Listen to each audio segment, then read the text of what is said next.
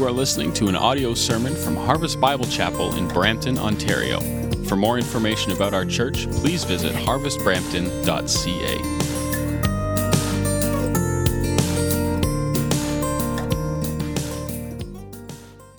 You can open up your Bibles to 2 Corinthians chapter 5. The ushers are coming up and down the aisle right now with copies of the Bible. If you don't have a Bible with you, just put your hand up or wave to them, holler at them, and we want to make sure everyone has a chance to follow along. This is going to be another topical message where we're going to be turning through a number of different passages in God's Word. I'm going to show some of them for you up on the screen, but it's going to make a lot more sense if you're able to follow along today.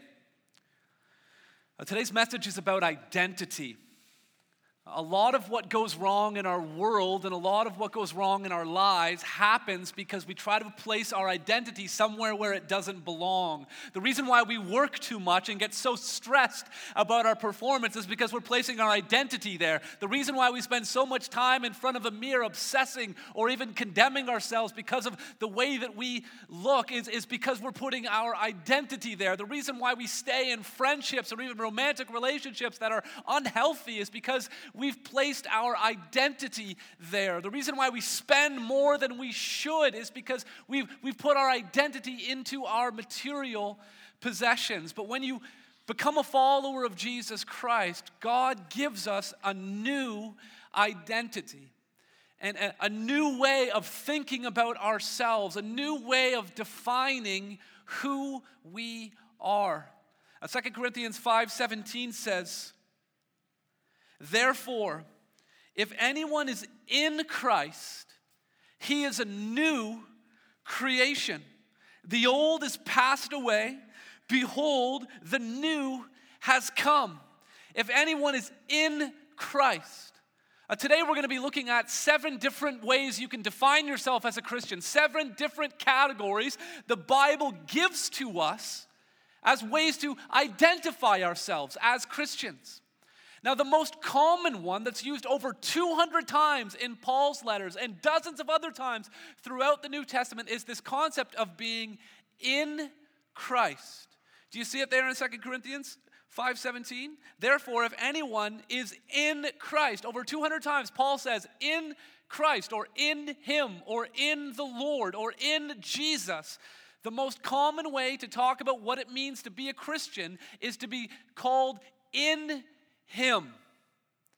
And today we're going to look at 7 different things, 7 different identities of someone who was found in Jesus Christ. And so I'm going to pray for God's help right now. And so let's all pray together. And so Heavenly Father, we have a lot of content to cover, a lot of things that need to be explained from your word. And so God, I pray that you'd shower us with your grace. God, I pray that we would be filled with your Spirit, Lord. And God, I pray that you would speak to us.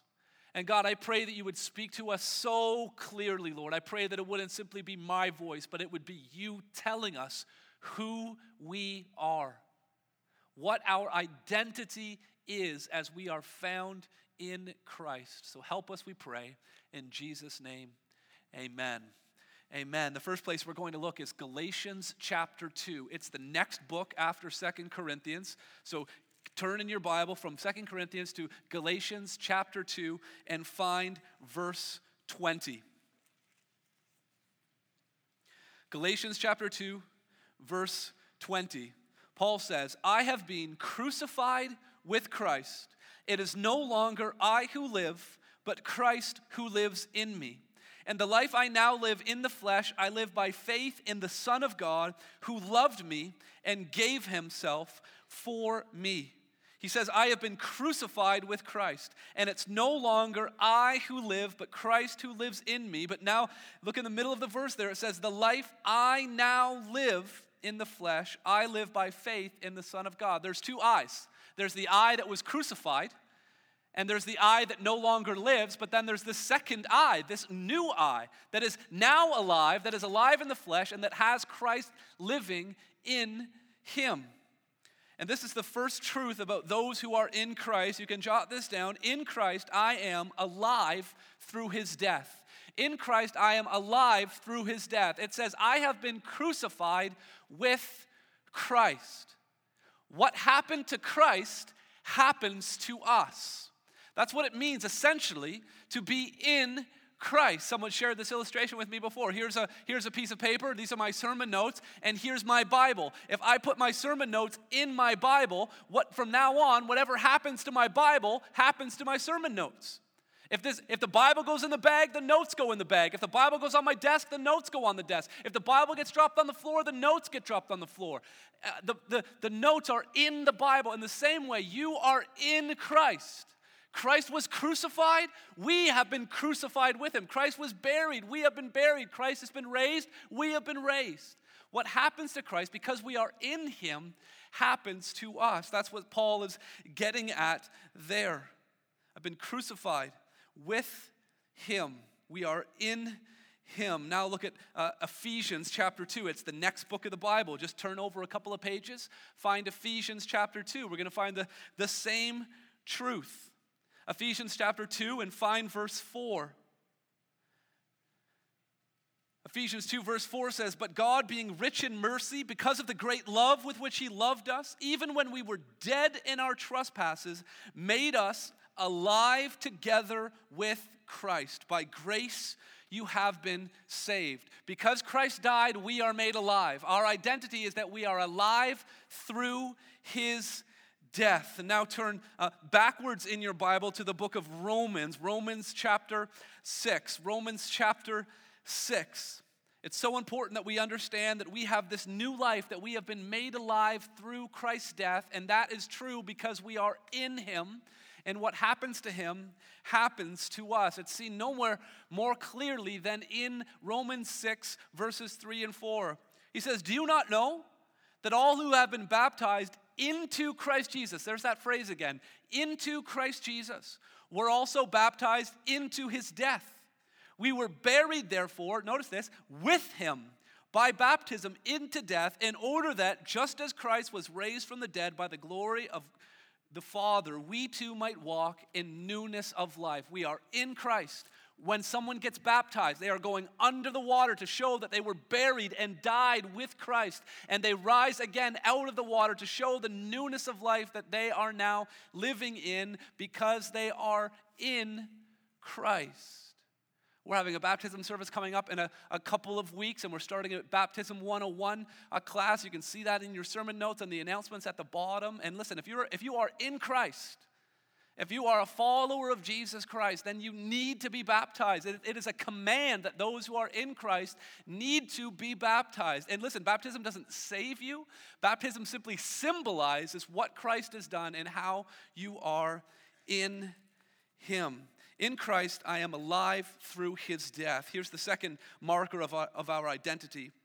In him, I am justified by his grace. I am justified by his grace. And it's a good thing that you're already turned to the book of Romans in your Bibles, because really the whole thesis, the whole point of the entire book of Romans is to talk about this one truth of being justified by grace. And so turn in your Bibles to Romans chapter 3 and find verse 23. These are familiar verses to many of us. Romans chapter 3, verse 23. It says, "For all have sinned and fall short of the glory of God." This is where all of us are. We have all sinned and fallen short of God's glory. And then look at verse 24. "And are justified by his grace." When I put justified by his grace in your sermon notes there, that wasn't just because I made it up. That's right from the Bible. We are justified by his grace. What does it mean to be justified? That's one of those churchy words we say all the time. We sang it like 4 of the songs already this morning. What does it mean to be justified?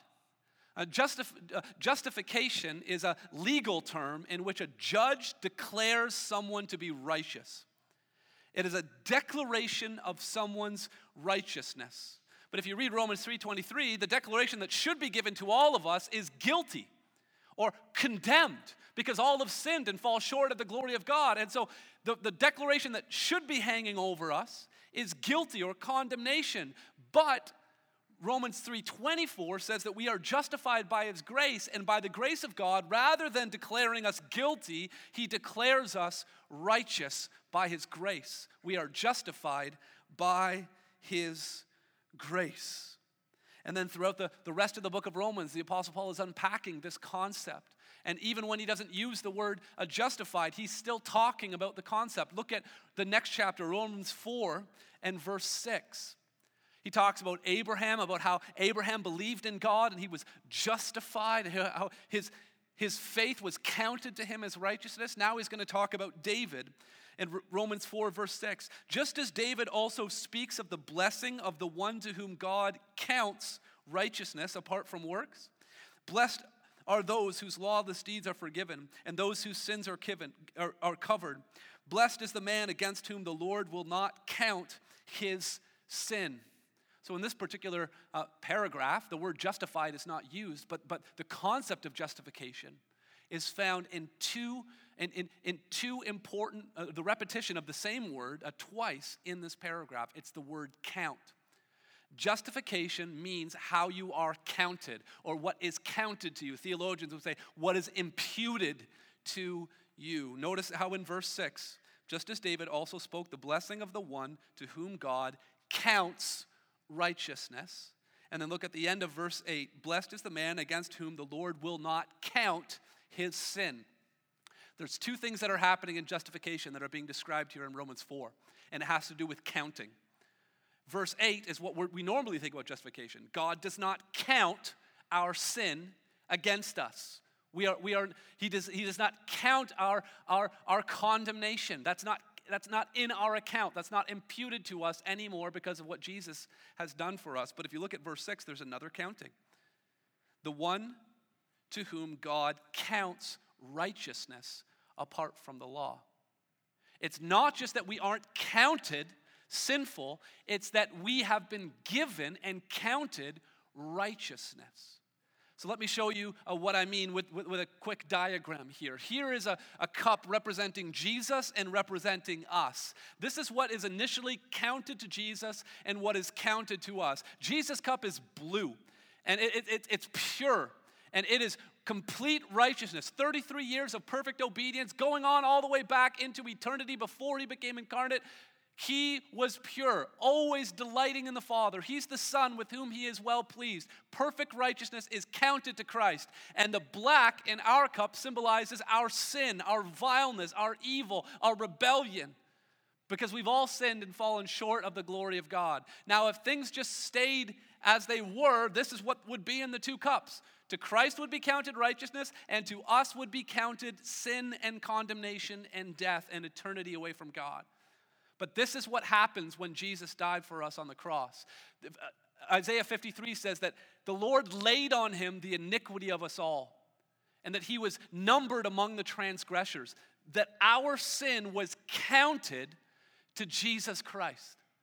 And that when he suffered and died on the cross, he was paying the penalty. He was bearing the identity of unrighteousness. And because he was holy and perfect, the more it was poured out onto him, the more it was just taken away. And he died in our place and then rose again to conquer death, to show that the righteousness that was counted to him has been taken away. So now our cup is empty. So now God's not counting our sin against us because Jesus took it away from us. Now, if that was all that were to happen, that would be awesome. But the result would be not that we are righteous, but that we're neutral. And not that we've been forgiven for all the wrong things that we've done, but there's no goodness in us that can be counted to us. And this is the beauty of the gospel, that two things happened on the cross. Our sin was counted to Christ, but also Christ's righteousness was counted to us. And so now the two cups are Christ, because he's infinite. His righteousness hasn't been depleted at all, and yet he has poured out his righteousness into our account. And so now we are not counted sinful, and we are counted righteous because of what Jesus Christ has done for us. We are justified by his grace. Jerry Bridges has been such a valuable resource to me. He's an incredible Christian speaker and author. He just went to be with the Lord a number of weeks ago, and this is how Jerry Bridges describes justified. He says, to be justified is to think just as if I'd. Just as if I'd never sinned. That's our cup being emptied onto Jesus. And just as if I'd always obeyed. That's Jesus' righteousness being poured out into our cup. This is what is true. This is your identity. If you are found in him, then you have been declared righteous. You have been justified. And this theme shows up all throughout the Bible. Look at Philippians chapter 3 and verse 9. It says, and to be found in him. There's that phrase again. Not having a righteousness of my own that comes from the law. I'm not filling up my own cup. But that which comes through faith in Christ. The righteousness from God that depends on faith. By faith, we believe that our sinfulness has been put to Christ's account and that Christ's righteousness has been put into ours. Similarly, 2 Corinthians 5:21 summarizes it so beautifully. For our sake, he made him to be sin who knew no sin. Sin was counted to Christ. So that, here's the key again, in him we might become the righteousness of God. That's what it means to be justified by his grace. And now look at Romans chapter 5, verse 1. Therefore, since we have been justified by faith, we have peace with God through our Lord Jesus Christ. Because justification happened, we have peace with God. And nothing will ever change that. That was a legal declaration that was made once for all for those who are in Christ Jesus. You are at peace with him. Now, hands up if you understand biblically and practically what it means for you to be at peace with God. This is not a trick question. Do you know that you are at peace with God because you're justified? Everyone's afraid that I'm trying to trick them right now. Some of us need some more assurance of our salvation. Do you know you're justified? Come on, everyone who's a follower of Jesus Christ should. I'm too tricky, aren't I? But here's the truth. Even when we know we have peace with God, we still struggle with what we talked about last week, that war that's inside of us. We know that we are forgiven. We know that we are counted righteous. We know that we are justified. But what do we do with the war that's happening? There's no peace inside of us, even though we know we have peace with God. And that's what the Apostle Paul talks about in the next chapter of Romans, Romans chapter 6. Romans chapter 6. Look with me at Romans 6 and verse 17. Romans 6, verse 17, it says, but thanks be to God that you who were once slaves of sin have become obedient from the heart to the standard of teaching to which you were committed. Your heart's been changed. You're now obedient from the heart. And having been set free from sin, having become slaves of righteousness. Verse 19, I'm speaking in human terms because of your natural limitations, but just as you once presented your members as slaves to impurity and to lawlessness leading to more lawlessness, so now present your members as slaves to righteousness, notice this, leading to sanctification. That war that's happening. How am I going to present my body? Am I going to present my body to sin or am I going to present my body to Jesus Christ? How that war that's going inside, that desire for dominion that sin has inside of every one of us, that's attacking the new heart, that is obedient from the heart. That whole war, that whole process is described as sanctification. Here's our third identity marker, that we are sanctified by his Spirit. In Christ, I am sanctified by his Spirit. The word sanctify simply means to set apart as holy. Sometimes sanctified is used in a past tense, that it's something that has already happened. But a number of times in the New Testament, you have it like it is in Romans 6, sanctification. It's a process. It's ongoing. It's continuing. Wayne Grudem has this chart that I've kind of modified a little bit for our purposes. And it sort of divides our life into three sections. Our life without Christ, our new life in Christ, and life in eternity when Christ returns or when we die to go with him. Now, life without Christ, listen, it was going nowhere but down. It might have been okay relationally, might have been okay financially, you might even found yourself to be okay morally, but spiritually speaking, everyone knows this, that your life apart from Christ is going down. And things are getting worse. But God intercedes. We were dead in our sins, things were getting worse, but God has made us alive. He has justified us. He has changed our status. So we move from having a life without Christ to now having new life in Christ. And the thing that gets us from the life of death to the abundant life that we have in Jesus Christ, the thing that gets us there is justification.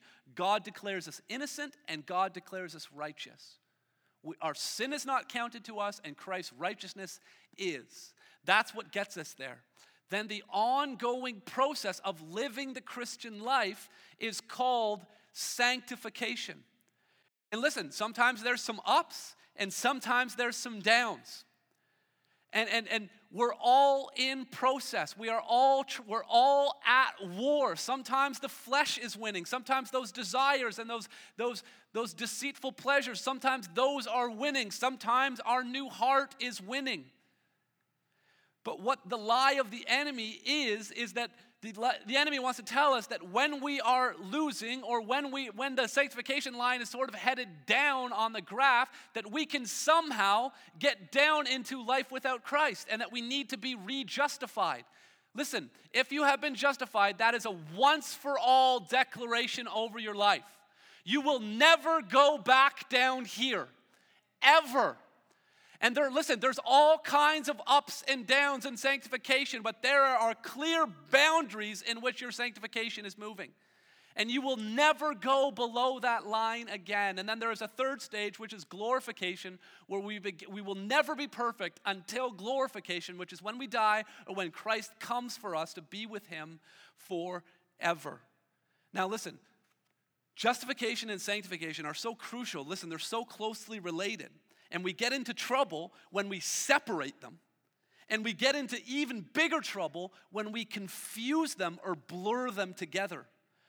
Your sanctification journey, the ups and downs, has absolutely no bearing on your justification at all. You cannot be unjustified. There's no need to be rejustified. It is a once-for-all declaration. And so justification is a dot. It is a point in time. It happened. Glorification is going to happen. It will be a dot. It will be a moment in time. Sanctification is a line. And sometimes it's squiggly. Mine is a lot more squiggly than I would like it to be. And so to sort of summarize, justification is this. Justification has been done permanently. It's been done permanently. And sanctification has been done progressively. I know I jumped ahead here, but go back to the other thing that I jumped. Too excited to show you that chart. Justification permanently, sanctification happens progressively. Justification is a dot. It's one moment. Sanctification is a line. It's an ongoing process.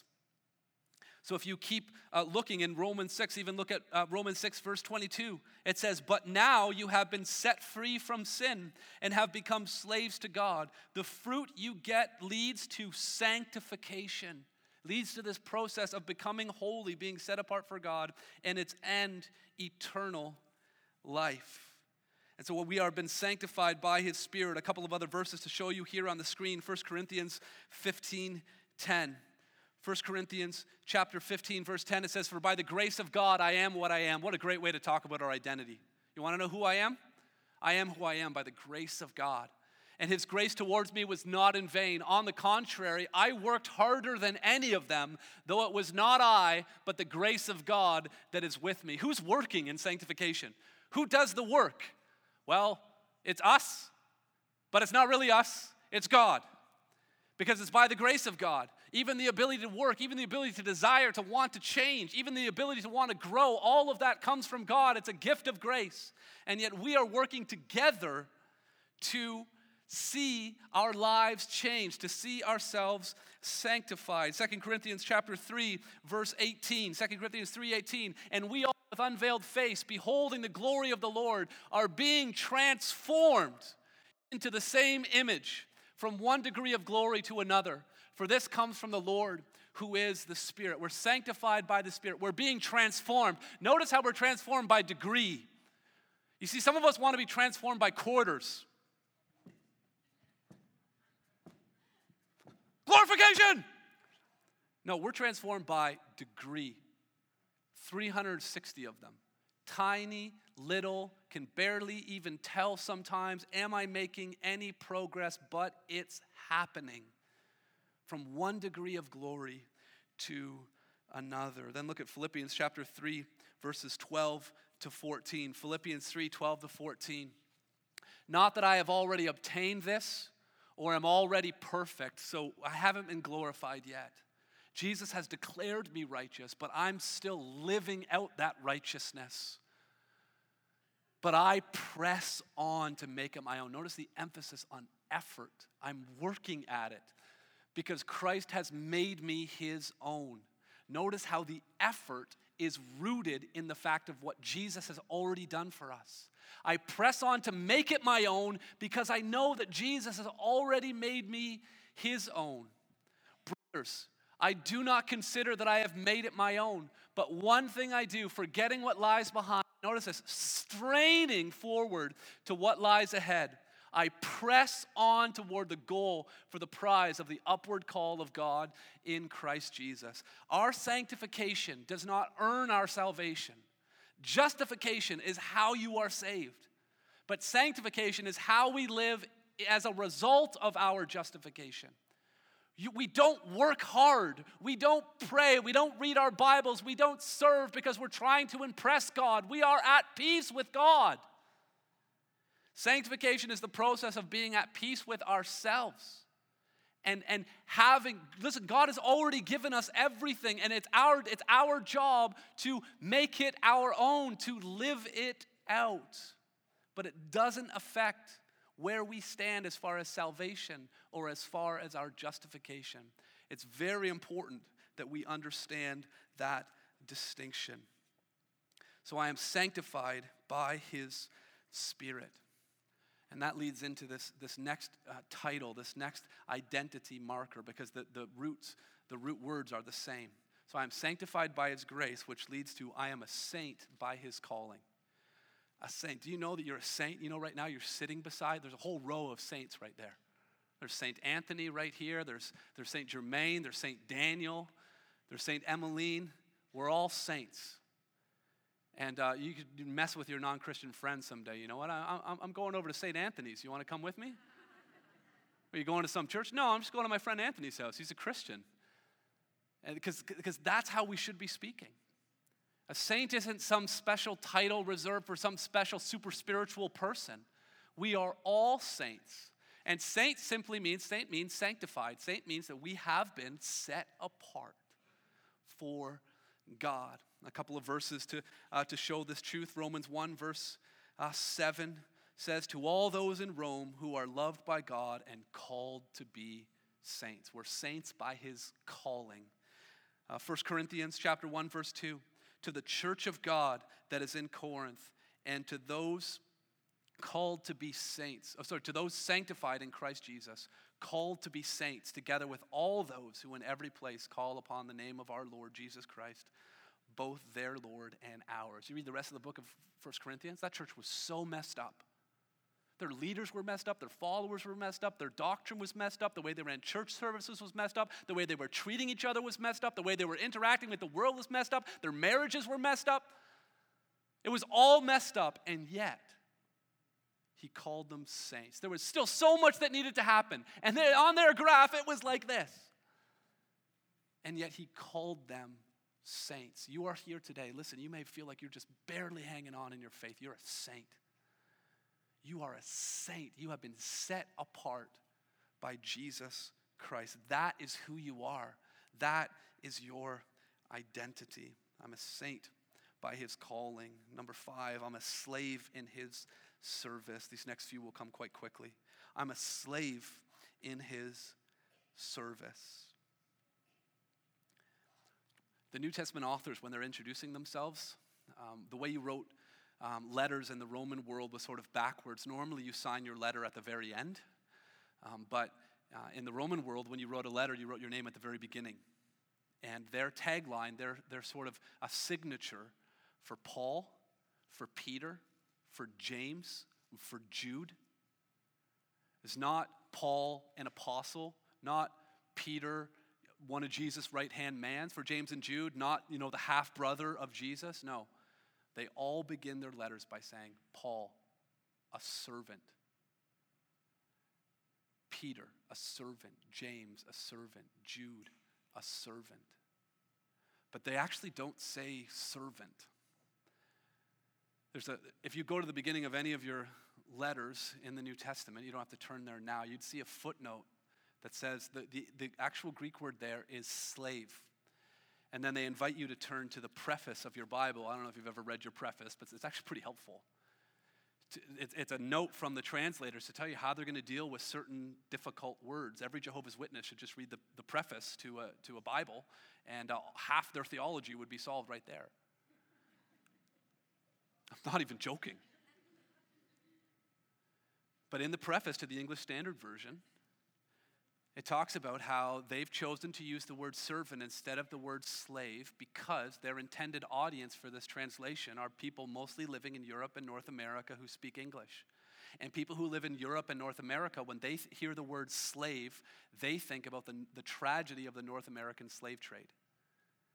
And when Paul says that he had been a slave of Christ, when Peter says that he was a slave, being captured and taken across the world and treated like chattel, that was the farthest thing from their mind when they were writing that. And the translators don't want us to think that when we hear slave, even though the word slave is all over the Old Testament, all over the New Testament. But this is our identity, and this is why the word slavery is really important for us to understand biblically, is because it is different from servant. You can be a servant and kind of be under a contract. But when you're a slave, you actually belong to your master. 1 Corinthians chapter 6, verse 19 says that we were bought with a price. We are not our own. And Peter and Paul and Jude and James recognize that, and we all need to recognize that Christ died to pay a ransom. A ransom is what sets a slave free. But we weren't just set free to go off on our own. We have been given a new master, and we are his slave, properly understood. We are his servant, as the ESV translates it. And so what does that mean? Well, that means that we need to rethink the way that we approach prayer and approach God's word. Because too often in our prayer lives, we come to God like he's our slave. Like, here's a list of things I need you to do here, God, and by Tuesday would be preferable. And meanwhile, we need to come to God and say, I'm your servant. I belong to you. I am your slave. You are my master. Tell me what to do. We spend too much time telling God what to do and not enough time asking him what he wants us to do. It also changes the way that we approach church. Because too often we walk into church and we're sort of walking around with our clipboard being like, okay, what programs do they have and what can they do for me and all of that. So, listen, that shouldn't be how it goes. We're supposed to show up at the church with our sleeves rolled up, ready to serve. Take a look at 1 Peter chapter 4, verse 10. It says, as each of you has received a gift, use it to serve one another. We are slaves in his service. We are called to serve him and to serve one another. So we need to make sure that we remember that. A slave in his service. Number 6, a citizen in his kingdom.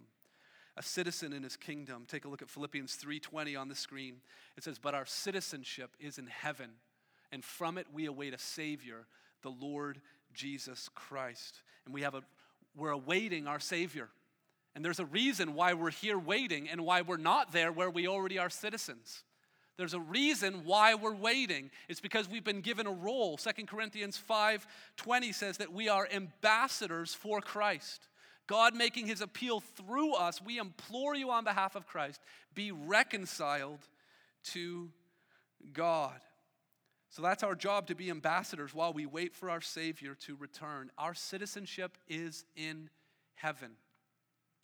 John 17, verse 4, Jesus talking to his Father in prayer about us. He says, I have given them your word, and the world has hated them because they are not of the world, just as I am not of the world.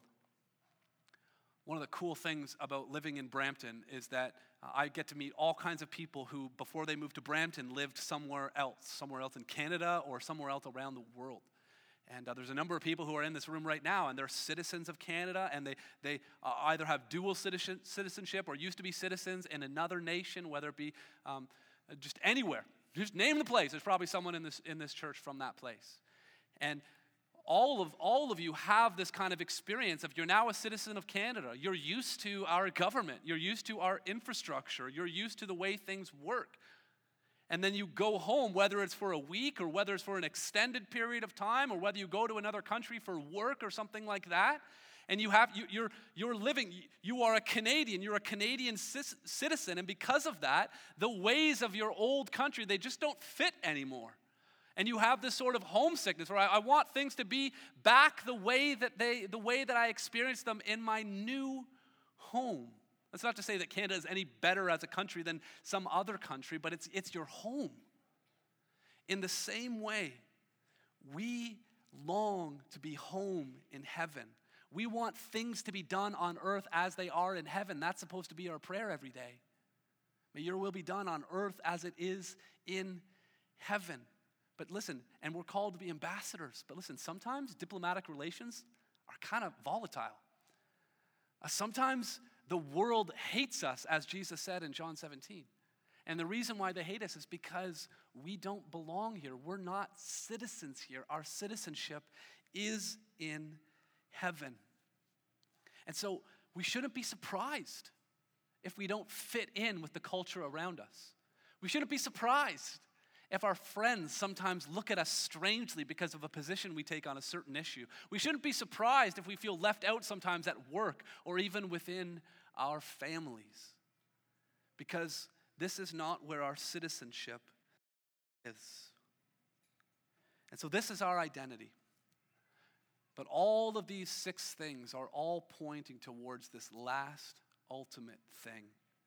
We're alive through his death, justified by his grace, sanctified by his Spirit, a saint by his calling, a slave in his service, and a citizen of his kingdom, all so that we could be a child in his family. A child in his family. John chapter 1, verse 12 says, "But to all who did receive him, who believed in his name, he gave the right to be called children of God." That's what we are called. That is our identity. We are part of his family. Ephesians chapter 1, verses 4 and 5. "He chose us in him before the foundation of the world, that we should be holy and blameless before him. In love, he predestined us for adoption as sons through Jesus Christ." God's family is an adoptive family. God's family is a step family. We have been adopted into his family. Before the foundation of the world, he chose us. Then look at Romans 8, verses 14 to 17. "For all those who are led by the Spirit of God are sons of God. For you did not receive the spirit of slavery to fall back to fear, but you have received the spirit of adoption as sons, by whom we cry, 'Abba, Father.' The Spirit himself bears witness with our spirit that we are children of God, and if children, then heirs." Now, some of the females here especially might be wondering, what's all this talk about sons? Why not sons and daughters? Why can't there be a little footnote in the Bible? And why can't we put that in the preface too? Why does it always say sons? Well, again, we got to understand that we're reading this in 2016 and that this was written 2,000 years ago. And it hinges on this issue of inheritance. If you were a daughter, you didn't have an inheritance. You weren't an heir. And so when he's saying here that you are sons, he's speaking to the men and the women, powerfully and beautifully, seeing that the women in Christ are being treated as though they are sons in Christ and entitled to the inheritance. 1 Peter chapter 3, verse 7, a verse every husband should know, talks about our wives being co-heirs with us. That's a radical departure for the way people would have thought in the Roman world. That women, that daughters are heirs along with sons. And all of this happens by the Holy Spirit, who inside of us is getting us to say, Abba, Father. Jesus commanded in the Lord's Prayer that we're to pray, Our Father. And he told us to pray that because he knew that he was going to change our hearts by the gospel and fill us with his Spirit so that we could pray to him and pray, Our Father. We are children in his family. And all of this happens in Christ. He identified with us as sinners so that we could identify with him as son. He took on our identity so that we could take on his identity. He was treated the way that we deserve because we are in him. And now we get to be treated the way he deserves to be treated. And our whole identity is fixed on this. It's all aiming towards this. God has wanted to make you a son. He has had a son from eternity past. And he predestined to make us sons and daughters, to make us part of his family.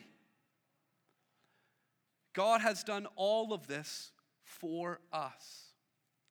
And when you think about all of the other aspects of our identity, to be alive, someone could resuscitate another person who was dead or flatlining, but that doesn't obligate them to love that person.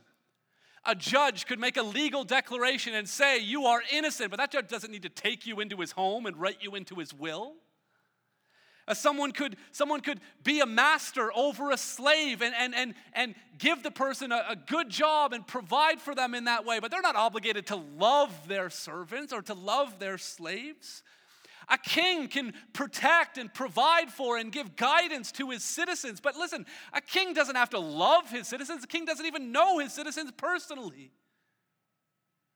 But we have been made a citizen. We have been made alive. We have been made justified. All so that we could be made sons. 1 John chapter 3 and verse 1 says, see what kind of love the Father has given to us, that we should be called children of God.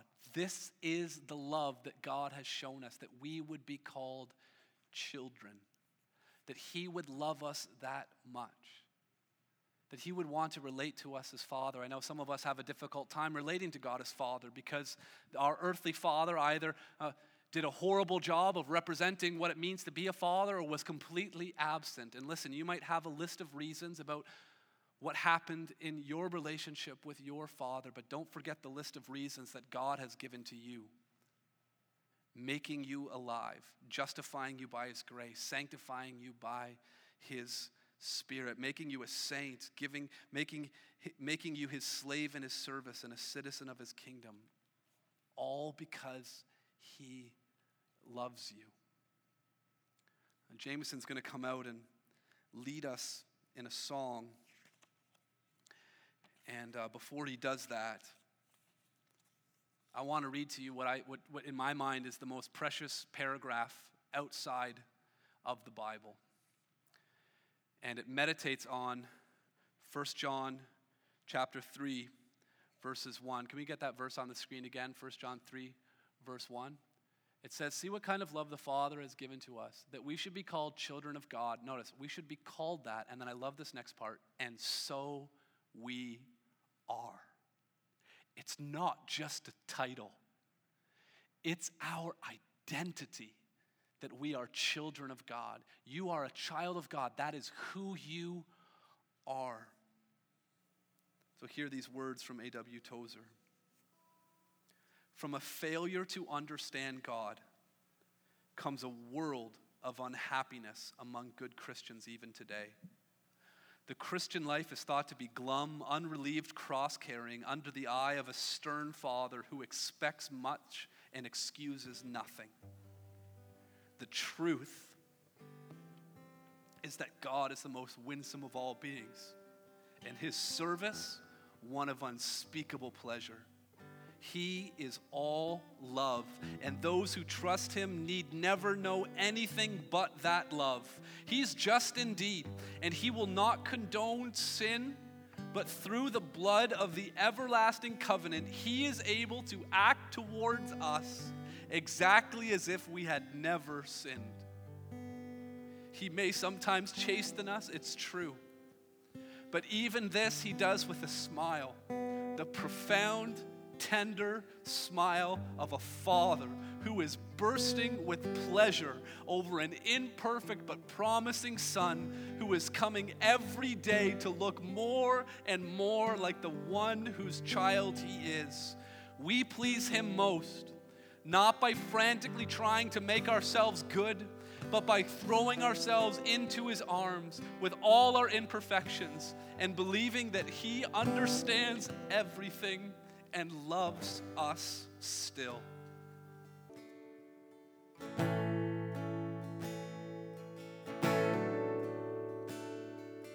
I've heard 1,000 stories of what they think you're like, but I've heard the tender whisper of love in the dead of night, and you tell me that you're pleased and that I'm never alone.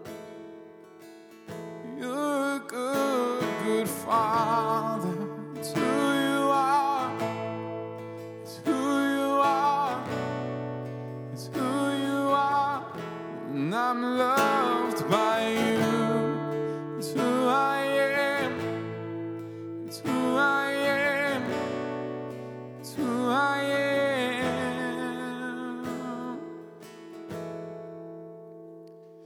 Oh, I've seen many searching for answers far and wide, but I know we're all searching for answers.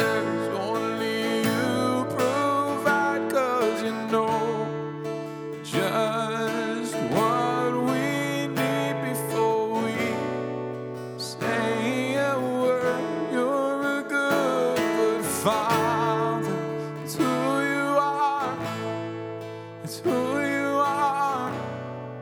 It's who you are. And I'm loved by you. Oh, it's who I am. It's who I am.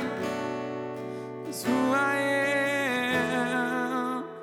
You are perfect in all of your ways.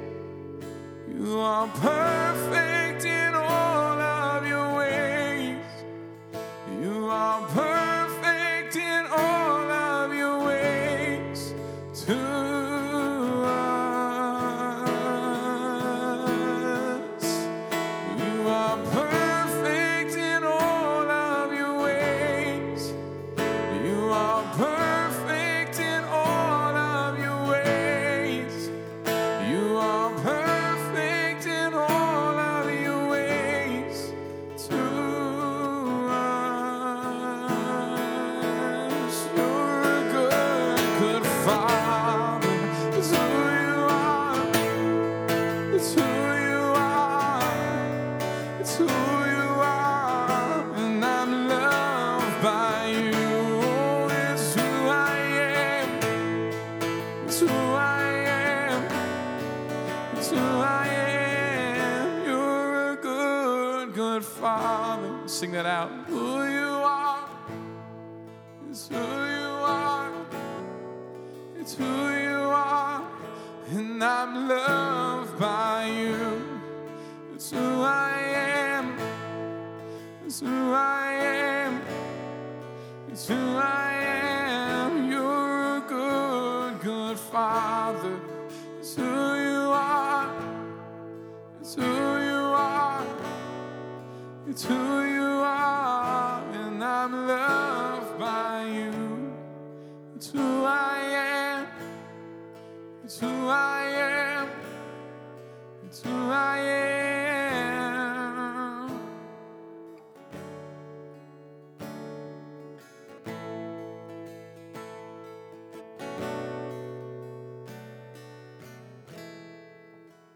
Let's pray together.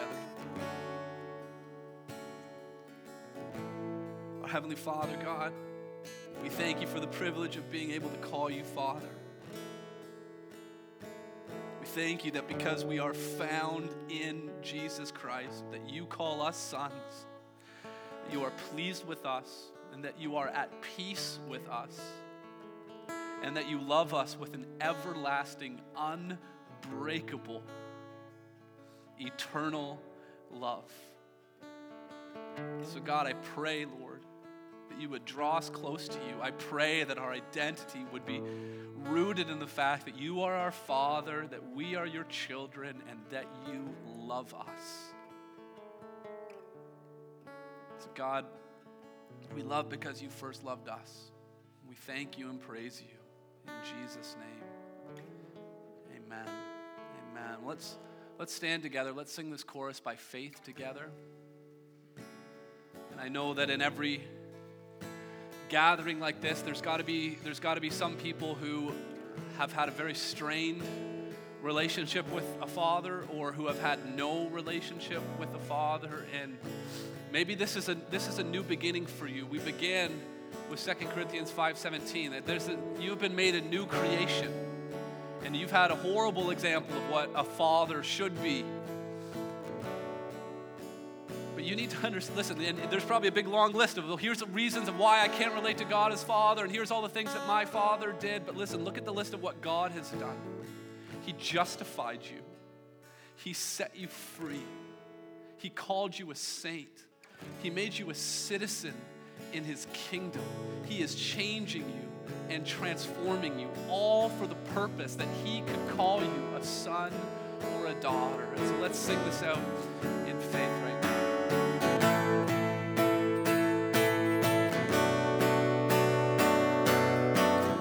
You're a good, good Father. It's who you are. It's who you are. It's who you are. And I'm loved by you. It's who I am. It's who I am. It's who I am. You're a good, good Father. It's who you are. It's who you are. It's who you are. And I'm loved by you. It's who I am. It's who I am. It's who I am. You're perfect. You are perfect in all of your ways. You are perfect in all of your ways.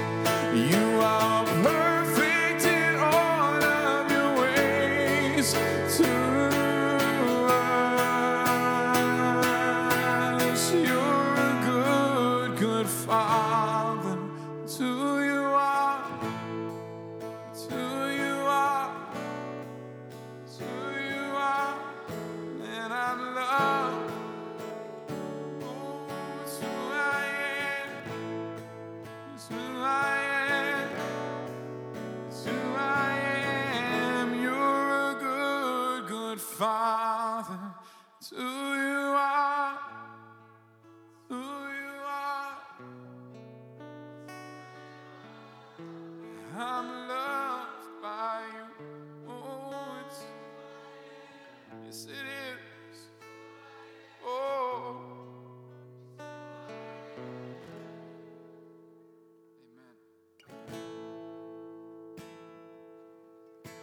So you hear this week after week, but do you know that this is who you are? That what I'm about to say to you, this is your identity. This is who you are. You are loved. God bless. Have a great week. This has been an audio sermon from Harvest Bible Chapel in Brampton, Ontario. For more information about our church or to contact us, please visit harvestbrampton.ca.